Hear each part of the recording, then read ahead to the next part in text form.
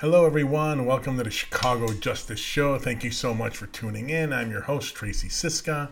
I'm also the executive director of the Chicago Justice Project. You can find out more about our work on transparency and accountability, not only in Chicago, but we're spreading around the country. You can find it on our new website at chicagojustice.org. Today, we're going to talk about ex-Congressman Luis Gutierrez trying to stay relevant. The city of Chicago suing an Indiana gun store. Chicago Tribune columnist thinking that the mayors are going to do something about crime and have a solution. David Brown, we're going to look at BEZ's first year roundup and David Brown's first year in office. We are going to...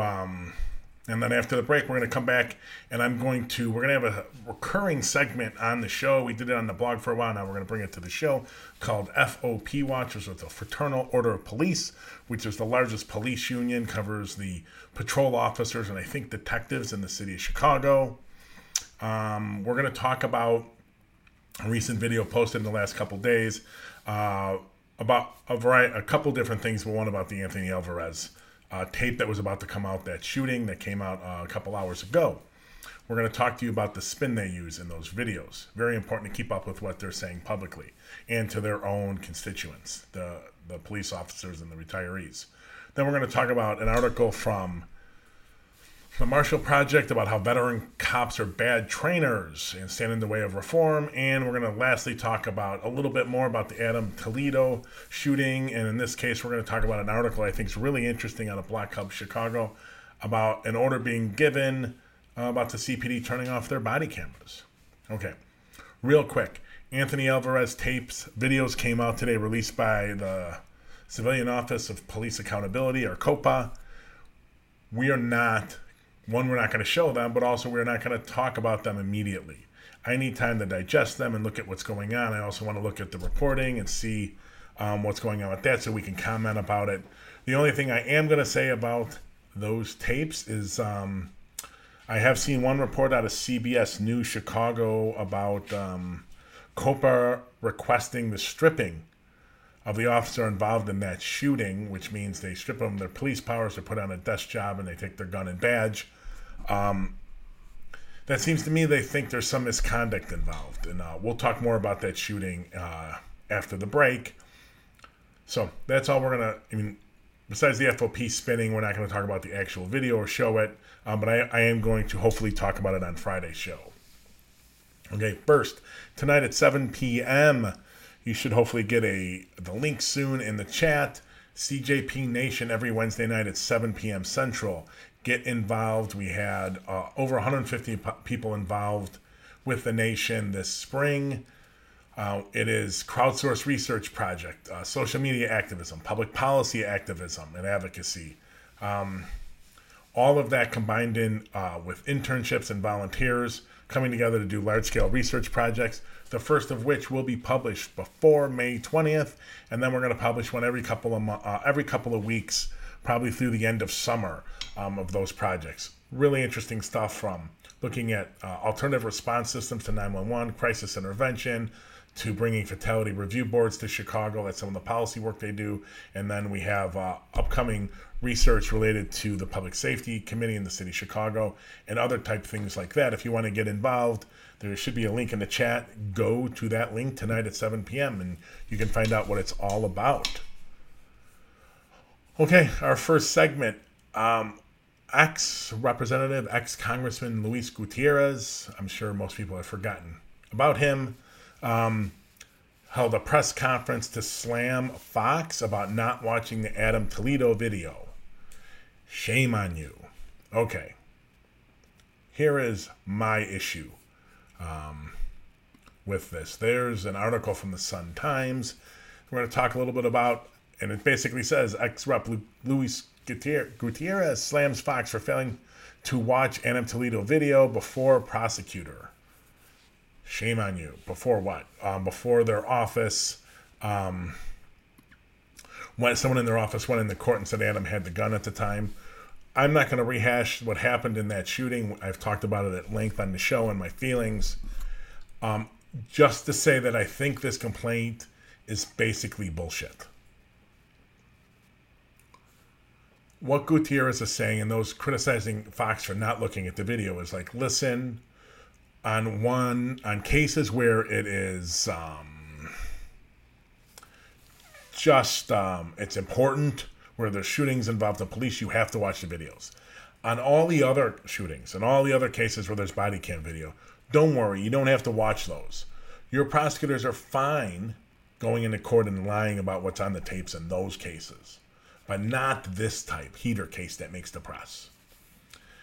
I think, I don't care if Fox saw that video beforehand.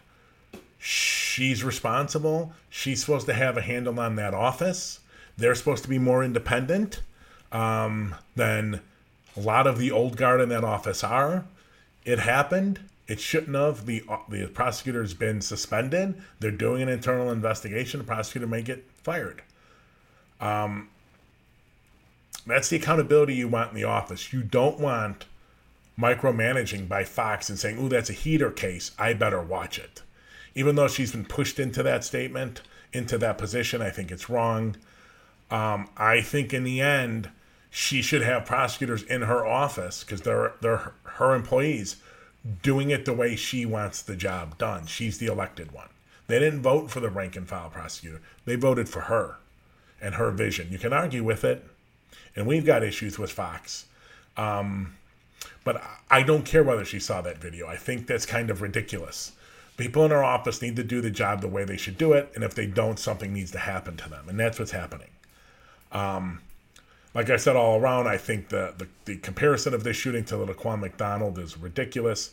The comparison between Kim Fox and Anita Alvarez is ridiculous. But this is someone, in my opinion, that's exploiting Adam Toledo's death. Just to stay relevant and stay in the discussion. God knows what he wants now that he's got back in the paper. I really think he should, if he's going to come back into public life, he should really talk about a house that he bought or got gifted. I think he got gifted from a developer. He never moved into it. Then he sold it for a boatload of money. I think it was in Bucktown, if I'm not mistaken. I think the representative next, if he's coming out in the public again, should actually finally explain that. Other than that, I don't really care about what he thinks about how the prosecutor's office should run. Just another voice from the politicians looking to exploit things. And he's nothing new. It's not like he hasn't done it before. And it looks like he's going to keep doing it. Yay for us in Chicago. Okay, next segment. The city of Chicago, Mayor Lightfoot announced that the city is suing a gun store. So let's take a look at that article. Here's one from the Trib about it. Chicago sues Indiana gun store, alleging weapons routinely wind up with gang members and felons. Yeah, it's not good. The practices of the gun store are pretty bad. It's an interesting approach to sue the gun store. Yes, they should be handling it better. Basically, the feds, the ATF, should be stinging these people much more than they are and putting them out of business, taking their business licenses.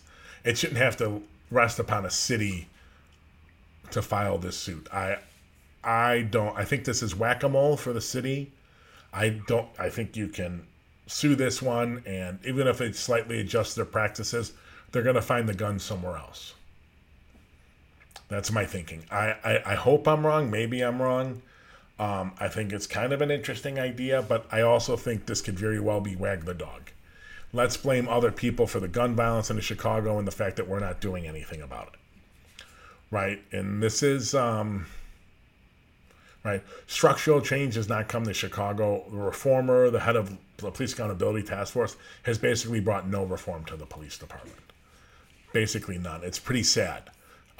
So this may be a completely honest effort.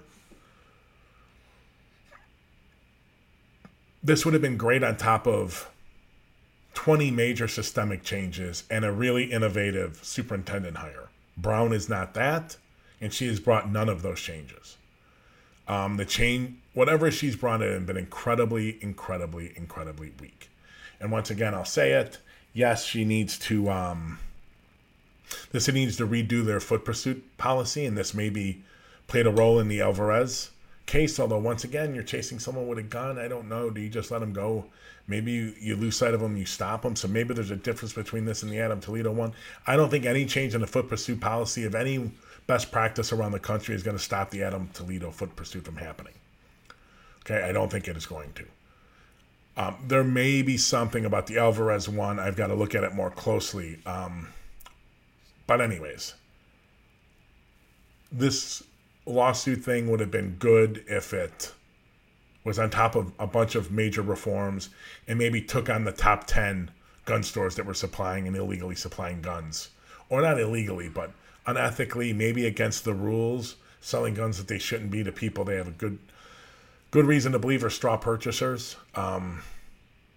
But this, like, on its own seems kind of a wag the dog thing. This seems much more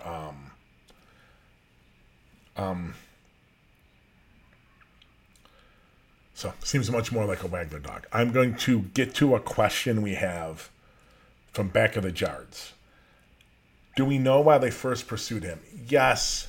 I'm not 100% sure at the moment why they were called to the scene. And I'm going to talk about it in a few once after the break about the FOP's response. And in there, they talk about how this specific officer knew Alvarez. He had evaded him once. So they had a history. I know when they pulled up, I think Anthony ran, and during the initial foot pursuit, he pulled a gun from his waist, supposedly. So the story goes. I don't think there's a doubt that he had the gun. I think there's a doubt about whether or not he actually ever did anything that can be reasonably construed as threatening to the officer. And while I'm not going to dive deep into this, police have wide latitude, right? If they think in their head they have a reasonable belief that that person may raise the gun and shoot them, that can just shoot people. And I'm going to get into this more on Friday's show. I'm not 100% sure. I think that is the law, and I think that is CPD policy, but I'm not sure it's a good one in either way. But it does get complicated because someone could be looking completely away and have their back to you and turn their arm and just shoot. It's complicated. I'm not going to get into it all now. We'll talk more about it after the break. But thank you so much for the question. Let me know if you have more. So we're going to move on real quick to our next segment. It's an article by Darlene Glanton. And, I have this, some of her stuff I really like, some of it I really don't like. This is more on the don't like, part of that spectrum. It seems kind of,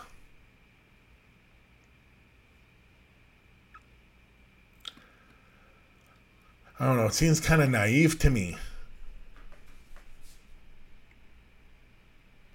that, yes, Daley said things about violence and promising to reduce it. So did Rahm, so did Lightfoot.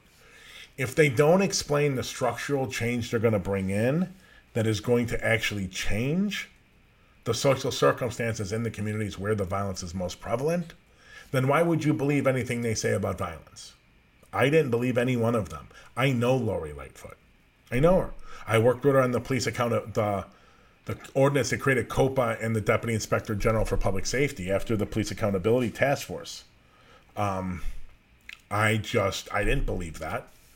Unless you're going to see massive systemic change in these communities, you're not going to see violence drop, no matter how good the police are. Violence ebbs and flows. And a lot of times it has very little to do with the police. Right after the financial crisis, crime had been dropping for 15, 20 years by that time, 18, 19 years, depending on the city. We expected when the financial crisis hit in 2008, the playbook was crime is going to go up because of all the social stress that was on unemployment and displacement. That didn't happen. right? So there's all kinds of social circumstances that play into this, and the criminal justice system has far less of an impact than anyone in the criminal justice system will admit. It's a double-edged sword. So it means that because you have to understand, when crime goes down, it has less to do with the police than they want you to think, or any other justice system actor. But it also means when crime goes up, it has less to do with them. Now, the problem is for policing is that the leaders are so corrupt.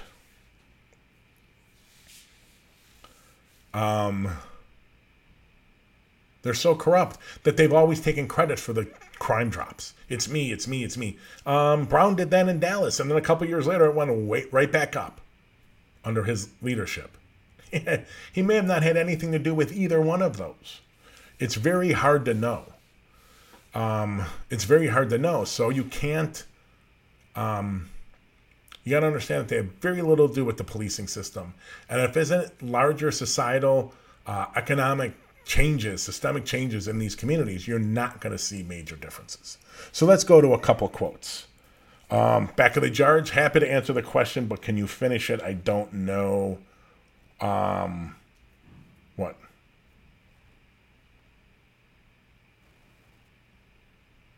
Okay, we're going to go real quick to the question. I'll read it to you. With the Supreme Court ruling on McDonald versus City of Chicago, how is a permitted citizen to carry a gun and remain safe from the police? Very, very, I agree with you. It's a very hard question. I have no idea. I'm against open carry. I'm against there being guns. I'm against anyone having guns but the police. And I'm for very stringent regulation on how they use them. So I don't know how anyone of color carries a gun, even permitted and licensed in this police environment in this country. I have no idea. It's a very, very dangerous situation. Very dangerous. Hope that answers your question. I don't know. If you got ideas, let me know, because I have no ideas. So let's go back real quick to the column. I'm going to read a couple quotes, and I want to comment on them. It's time for us to come to terms with a fact no one wants to admit. Chicago is a dangerous city. No neighborhood is shielded from the violence. We can't even protect our children.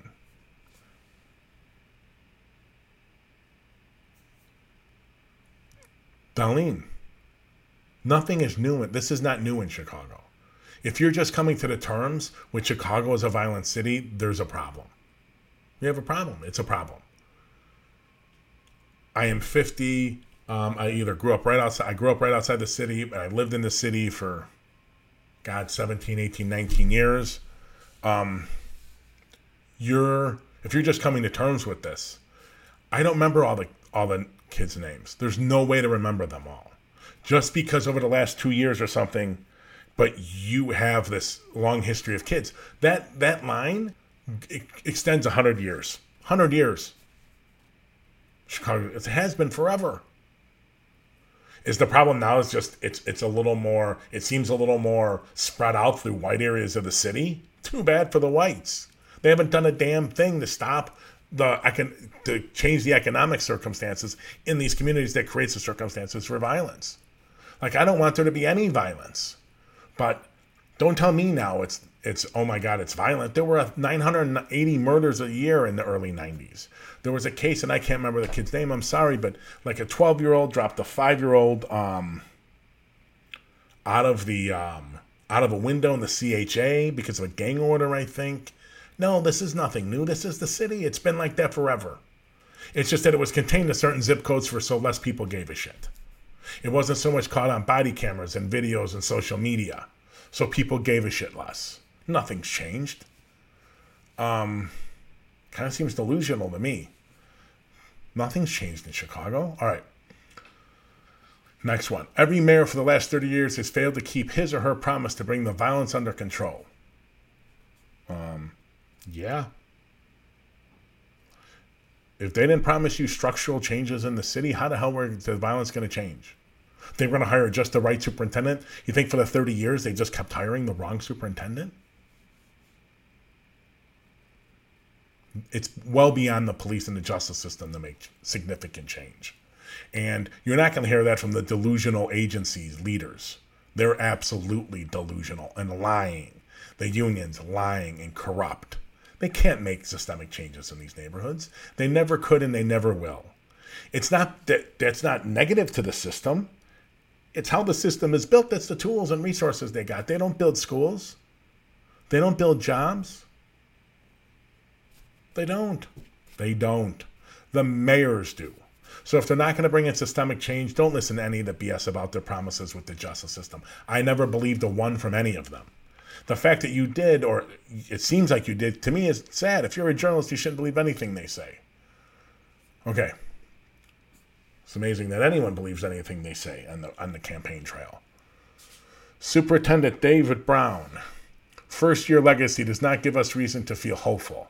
There has been nearly 1,000 homicides in Chicago since he took over the police department in April 2020. It would be unfair to blame Brown for every killing during his short tenure, but under his leadership thus far, the violence has clearly gotten worse. Well, Darlene, congratulations to doing the same crapola your crime reporters are doing and the same crapola that the FOP is doing. You can't compare what happened this year to any other year in the city, maybe for 100 years. Worldwide pandemic, unbelievable systemic insecurity for economics, health, housing, employment. Are you kidding me? Like, I am not a David Brown fan. We are doing research on him, and I think that's going to be the second or third project we publish this summer on Mr. Brown. He is nothing innovative. He is nothing new. But to blame him for the murders in Chicago, it's unbelievably ignorant. I think it's horrific. No superintendent was going to get his hands around it. No superintendent around the country has gotten their hands around how to stop the violence that has come up and been spurred by the pandemic. So to grade him anywhere near that curve is ridiculous. But the predators, the whores, political, not the journalists, but I'm talking like the police union and politicians looking to hurt him or the mayor or something will bring this number out like this. Journalists need to be more careful. That is just plain wrong.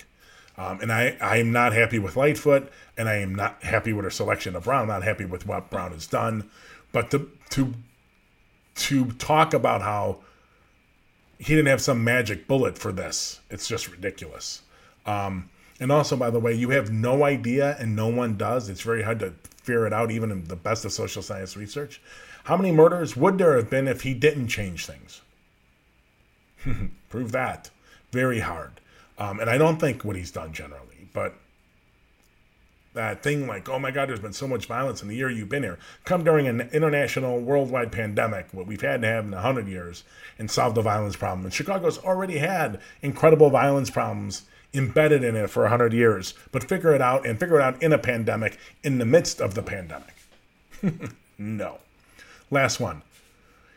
It would be unfair to blame Brown for every killing during his short tenure, but under his leadership, violence has gotten much worse. Yeah, I read that. No, this is he doesn't control social policies. He doesn't. There was no way any police department, any justice system, anywhere in the country, yet anywhere in the world was going to be prepared to handle what happened. Especially in a city, Chicago, with the violence problems we have. It was only going to get much, much worse. And you know what happened? It got much, much worse. And that is not a shock. It was completely unbelievably predictable. What he does going forward as we wind out of the pandemic here, that is worth keeping your eye on. Okay, next segment. It's an article from The Guardian. Article from The Guardian, from WBEZ. Guardian, or here, and I'm going to show you it. Okay. Guardian or Warrior? David Brown's first year as Chicago's top cop pulled him in two directions. This is by Patrick Smith, if I'm not mistaken.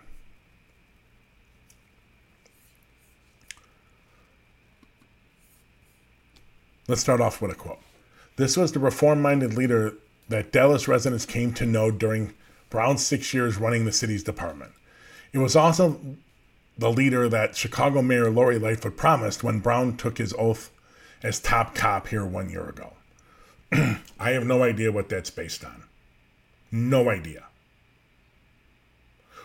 I'm not gonna tell you the research that we've done on Brown, but I'm gonna say it's coming out later this probably early summer.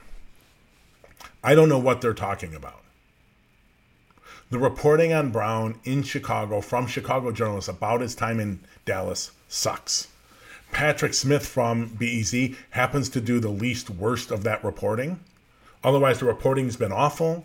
The city council's review and questioning of Brown when he took office was god horrible. His book that Brown wrote, about his time in Dallas, awful. Completely missed so many facts about what actually happened there. I don't know what is reform-minded spouting about community policing and engagement and getting communities closer. Did any of that happen? No. Were communities that much closer to the police department in Dallas and other cities? No, they weren't. I've talked to reporters. I've gone through all the clips in Dallas. That is just untrue. If there's no way Brown is the reformer that Police Accountability Task Force leader Lightfoot would have been happy with that any other mayor hired.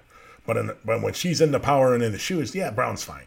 So I don't know what reform they're talking about. It would be great if the reporters went back through what happened in Dallas piece by piece and report on it. They won't do it, so we're going to do it for you. We'll bring it to you in the summer. I don't know what the hell they're talking about.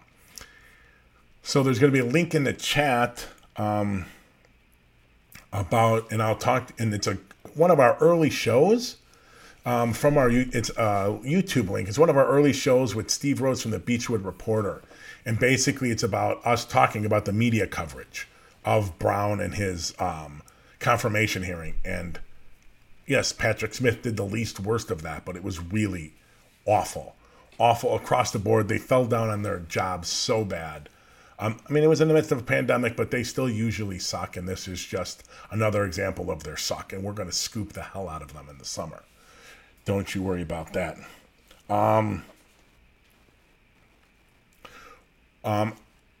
Becca Jars, let me get a couple more quotes, and then I'll get to your question. Brown has pushed the department to uproot its historic code of silence and embrace community policing. He talks about community policing.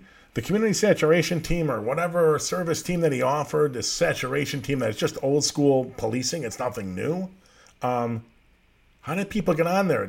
We did a story a month ago or so on this, about a story about how some cop that's had brutality history and complaint history and was being investigated got on that unit. I don't think there's anything new in any of that. He's pushed the department to uproot its historic code of silence. Crap-ola. BS. Horrible. No, they have not. But that's more them listening to the rhetoric than actually looking at what he does new. You tell me something new that he's done in police shootings or in transparency around anything that another superintendent hasn't done. That's crapola. They're buying the rhetoric and not the actions. So typical for Chicago reporters. Look at what they do, not what they say. Here we go. After retiring from the Dallas Department in 2016, Brown published a well-received book called To Rise, chronicling his evolution from throw him in jail and let God sort him out to beat cop into a passionate advocate, community-oriented law enforcement. I forgot the academic's name. He's from a university in Florida. Crank. I had to read his crappy book for a grad school class. He was horrible on police culture. But the one interesting thing he did say about community policing was it's just a way for the police department to get a warrant to go do what they were going to already do anyways. They get the warrant, not from the Justice Department, but from the community. They're going to do the same stuff. They're just getting the community warrant from the community to go do the same shit they were going to do anyways. I don't think community policing's ever been historically good anywhere. I think it's mostly myth. The evaluations of Chicago are horrific. They're done by insider academics who helped write the community policing plan in Chicago. So, of course, they weren't going to evaluate it. I think community policing, for the most part, has been a horrific failure that most people buy in. There's a correlation between crime dropping and community policing coming in. But in Chicago, for example, community policing was already, the crime was already dropping before community policing came in. So it's just bad research. It's just bad research and people buying this bullshit about community policing making a major difference. And I'll tell you, you can look in the 14th, I think it's the 14th district, when a commander there, who's also a scholar, became the commander. The first thing he did is kill community policing because it was crap. It's bullshit. It's a program that never worked. And this idea that has brought in all these amazing things are just crapola. But journalists suck it up like nobody's business because they love it. All right, here's one more quote, and then we'll get to Back of the Yard's next question. At City Council confirmation hearing, many aldermen had the chance to grill the potential leader of a $1.7 billion per year city agency, and the tone was mostly positive, in support of Brown, with many aldermen thanking him for agreeing to take on the role. Yeah, it's right. Thank the guy instead of really asking him questions. They didn't grill him. There was no grilling there. Zero, negative, nada, nope. Zero. Part of our research on Brown will be looking at that confirmation hearing. That is, this is more rhetoric, crapola, horrible journalism than it is a reflection of what actually went on at that hearing. Crapola. And any alderman that thanked him for taking the job needs to leave. They should be recalled. Get them out. It's a joke. I'm just so sick of these people not doing their damn jobs. So, let's get the back of the Yard's question. With the vigilante culture of John Catanzara and FOP, what leverage does the city have over the CPD? More than you would think. First of all, legislation like through ordinances and then through the state can restrict police actions. For instance, the Anjanette Young ordinance. It's an important piece to pass. Maybe some changes need to be made. I haven't read it in a long time. But it's that type of can just restrict actions. When can you do search warrants? How can you do search warrants? When can you have foot pursuit? You know what? The city council can write their own foot pursuit ordinance policy. This is what you can do. Period. Don't wait for them to do it. They can write their own. So there's plenty of things our city council, our Cook County Board, our Illinois General Assembly can do. They've got to get on and do it. Don't worry about union contracts. Don't worry about any of that. Write the laws, pass them. Restrict their behavior. And open them up and force the transparency. Period. So that's what can be done. And write clearer laws, like the law in the Illinois General Assembly that just passed Omnibus Bill HB 3653, which we've done 2 shows on. You can go look on our Facebook or Twitch or YouTube channels. We did 2. You turn off your body camera to hide something in the middle of some event and you're trying to hide it, Class 3 felony. Same thing if you write a false report or you have knowledge of an officer fighting a false report and you don't do anything, Class 3 felony. That's going to make things change because then it's much easier to convict them of something. Right? Much easier.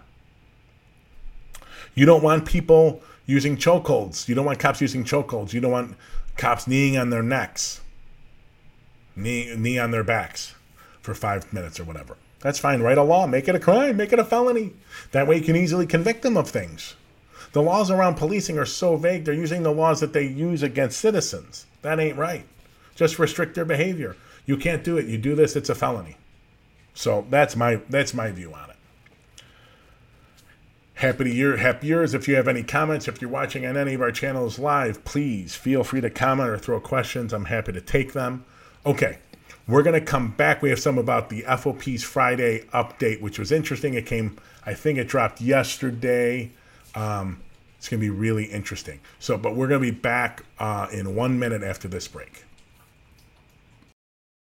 Join a group of engaged and committed individuals advocating for transparency and accountability in the local justice system around the country. Get engaged through crowdsourced research projects, digital activism, public policy advocacy, or become a social media ambassador. Our criminal justice system will not reform itself. Communities must demand it. Transparency can be the fuel for justice our local communities need to combat the weaponizing of data by our justice system.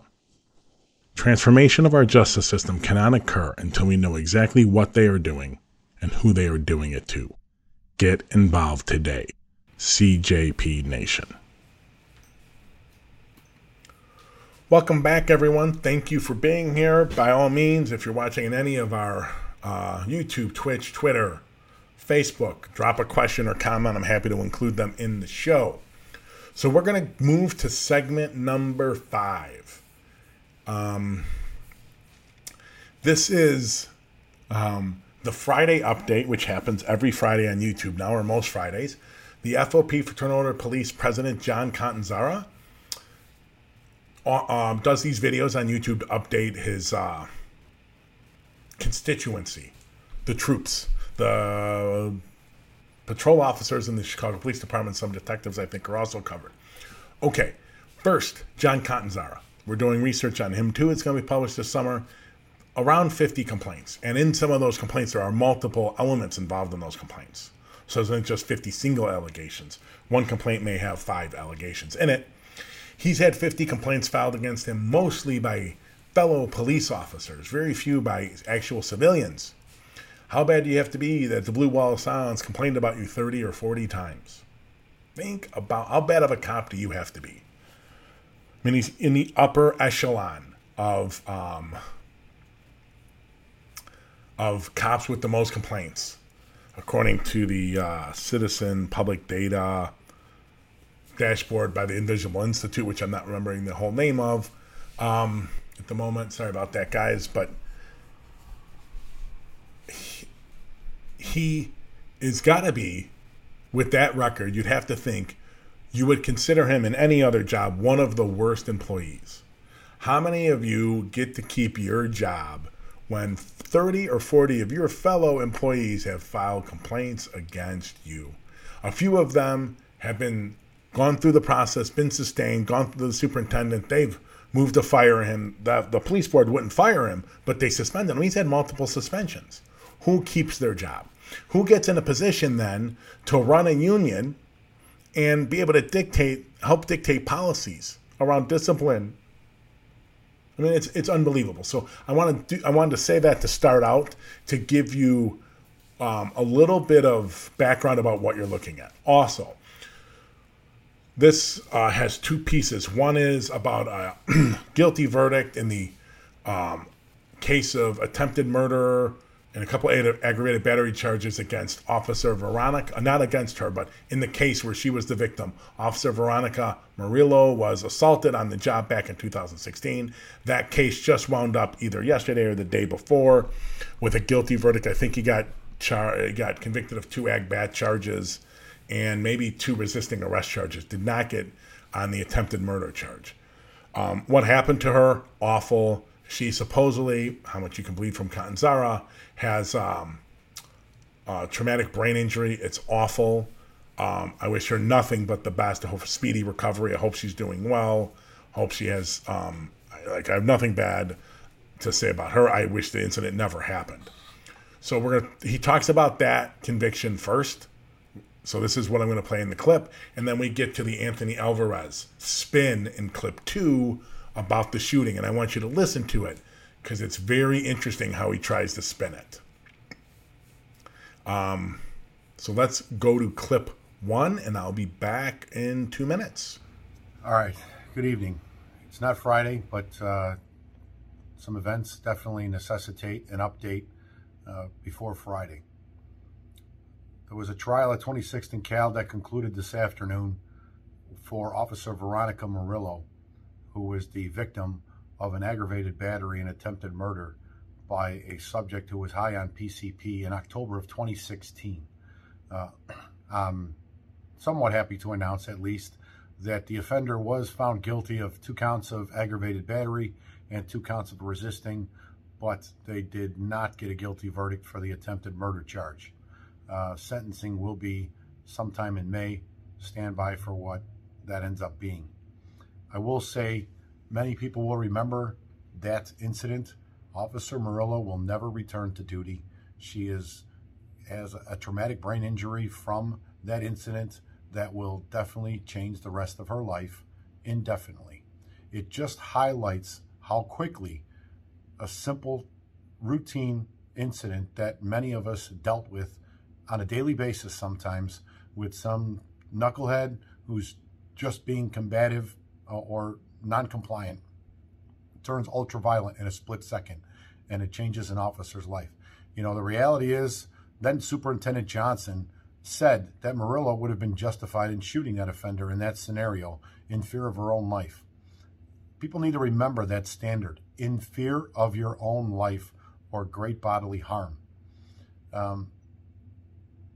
Officer Murillo articulated that part of her hesitancy was the Laquan McDonald shooting, and that she didn't want to be scrutinized like Jason Van Dyke did for that shooting and second-guessed. That is a recurring theme as we go forward here about officers not wanting to be second-guessed, because everybody is second-guessed. Okay, so, like I said, all sympathy for the officer. But let's talk about spin from the FOP. The Laquan McDonald murder, which is what it was a murder. Believe it or not, he still won't say it. He still backs, thinking Officer Van Dyke did nothing wrong in that case. That murder is on you. The cover-up that happened, the lying that happened, the false reports that got filed, that's on the police department, not on Laquan and not on the public. God forbid, in a democracy, the people speak up and say, you know what? We don't like that behavior from our government officials. Which, honestly, Catanzara, he's all for that. He filed a report on the superintendent, which is why they might fire him now. He's up on charges in front of the Chicago Police Board. He spouts out anytime he wants about government officials. The only people that cannot be questioned in a democracy is the police. Don't question. The public's supposed to be worried when they speak out and say, you know what? We don't want someone shooting someone for absolutely no reason and then lying about it. We don't want a police officer doing that.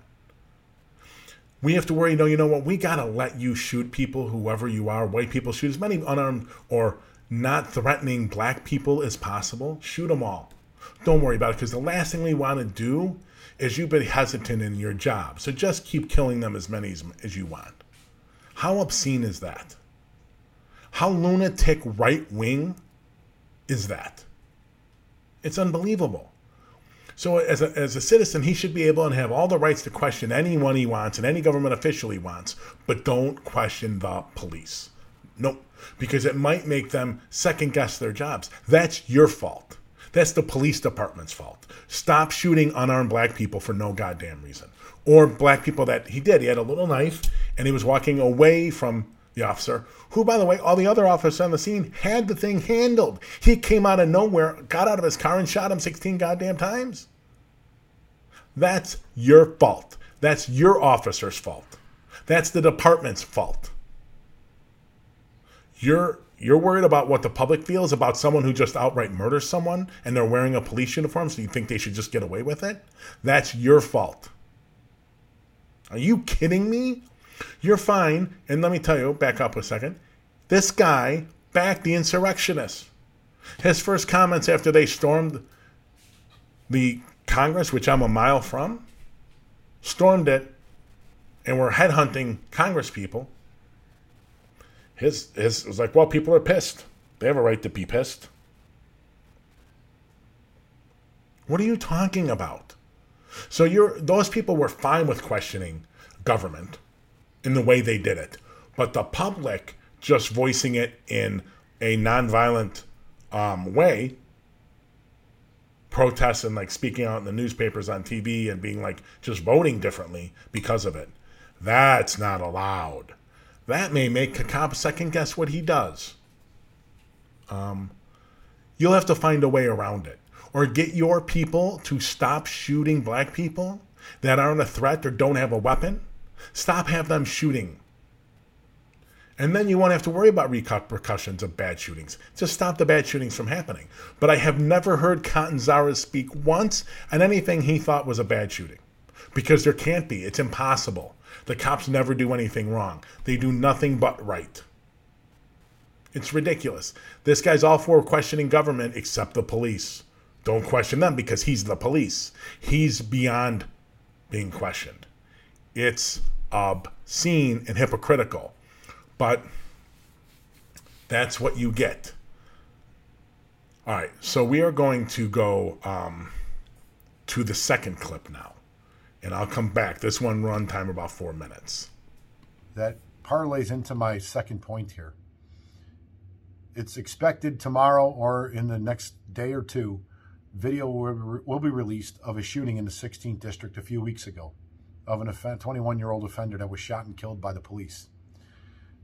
We know already what the spin is going to be, what certain people in the community, even some politicians, are going to try and make this out to be, because the offender was struck in the back with gunfire. The reality is, and the video will show, that the offender was known to the police because the day before he had taken off from the police in a vehicle.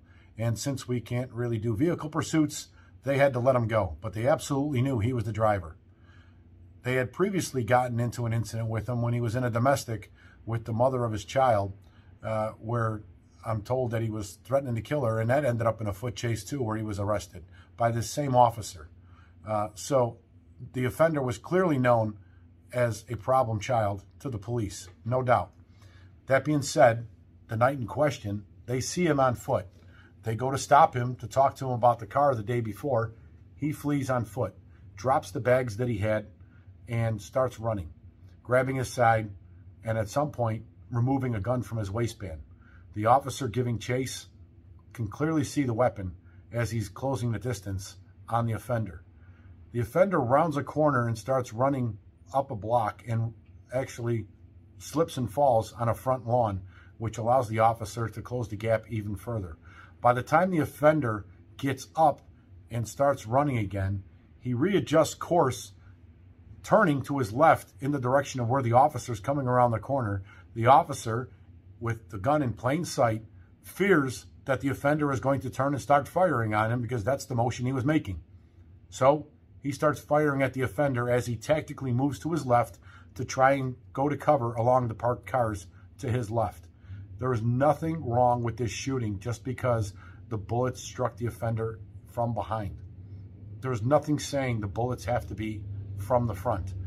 You can easily, and I challenge anybody who thinks otherwise, to stand behind me, or anybody for that matter, with a gun.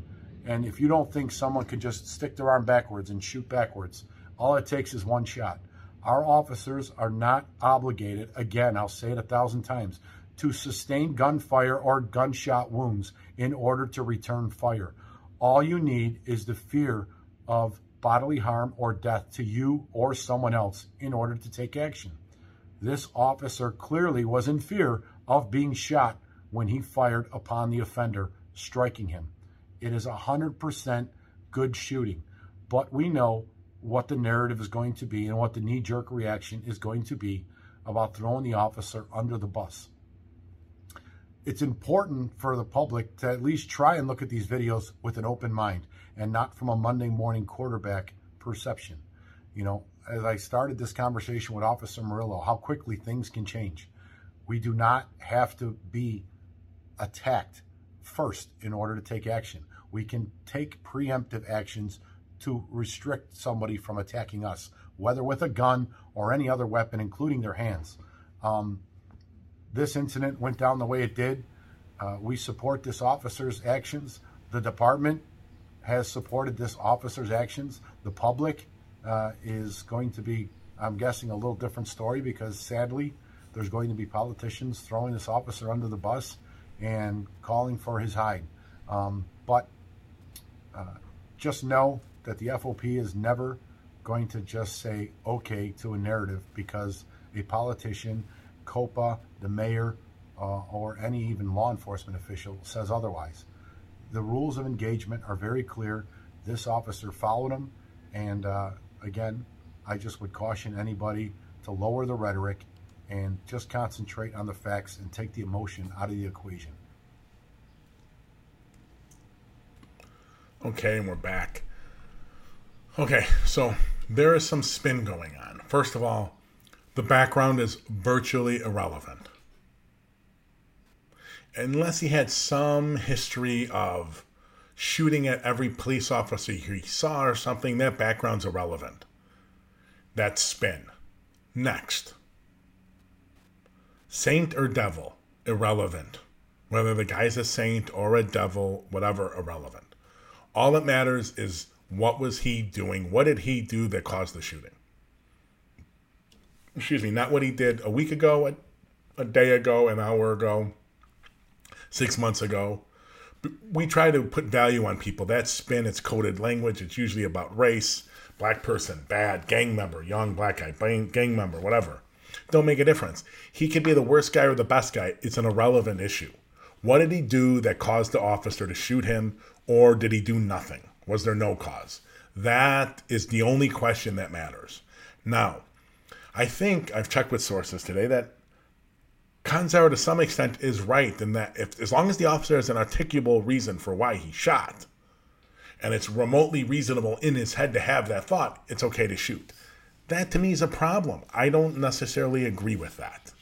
I do agree with something my sources say that, a person being shot in the back doesn't automatically mean it's a bad shoot. And I agree with that. I can see circumstances where someone would have a gun and he's mostly turned in the other direction, but he raises the gun backward, behind him and causes the officer to shoot them. I think that is reasonable under certain circumstances. I'm not saying in this case, I haven't watched the video. But you got to understand the spin. Once he starts to spin things and talk about the background, how bad of a guy he was, and the officer knew him, that's irrelevant material. And that signals to me bad shooting. Without even looking at the videotape, the FOP spin signals to me that it's a bad shooting.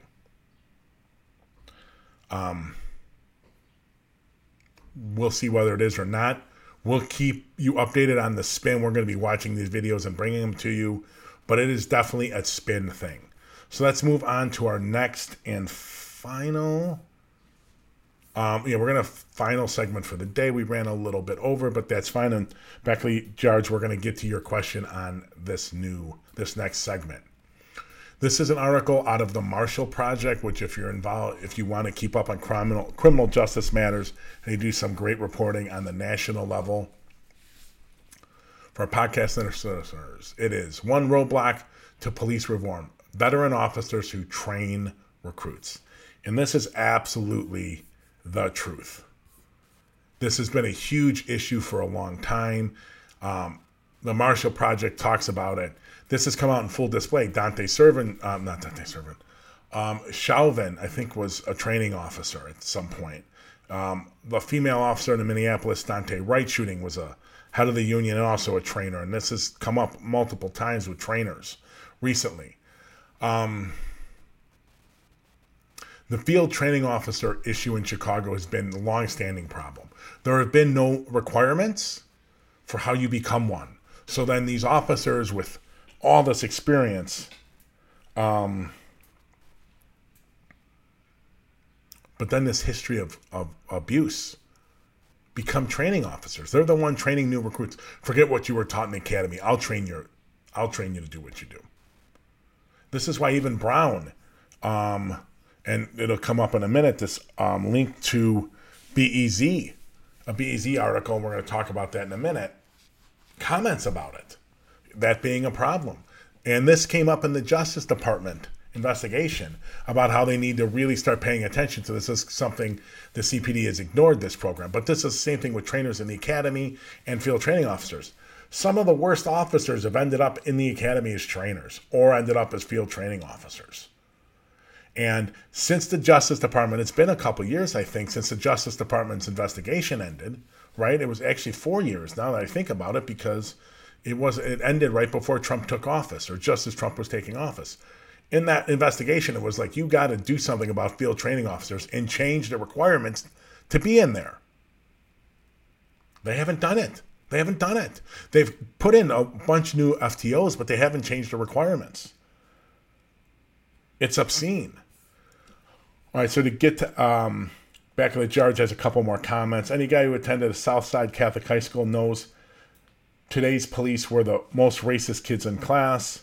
I will tell you, I know now from high school 5, I think, that are Chicago police officers. I grew up in Norwich, just outside of Chicago, just outside of the city, right by O'Hare Airport.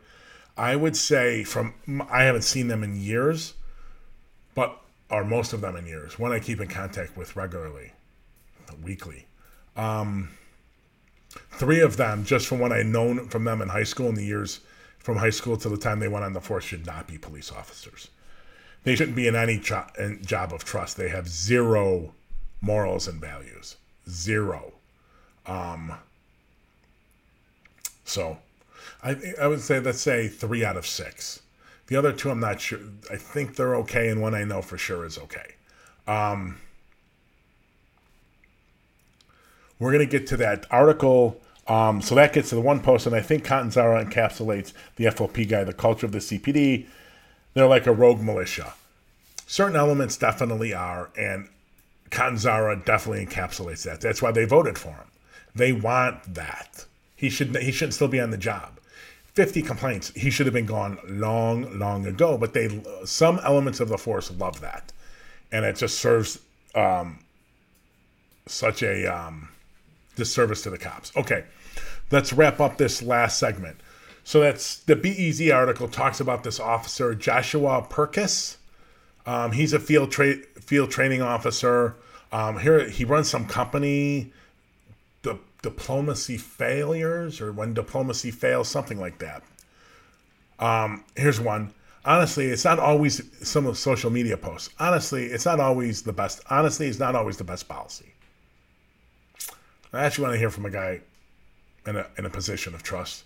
Choose your victims carefully. Okay? A judge in a case he was in some employment case, he was just a tangential witness. He wasn't really involved. Pressed the law department, who called him to, like, what are you talking about? Why is he still a cop? And the law department dodged it. They have not answered the CPD or COPA. They have not answered whether they informed the CPD or COPA about the social media posts. Right? This Lightfoot's law department has refused to do it. In 5 months, so it turns out 5 months after the hearing and the investigation was opened, we have no idea how or why. And 15 months after that, it's still open. COPA, resign, just give it up. If you can't finish an investigation in this guy into social media posts, 15 months. 15 months. 15 months. What good are you? What good are you?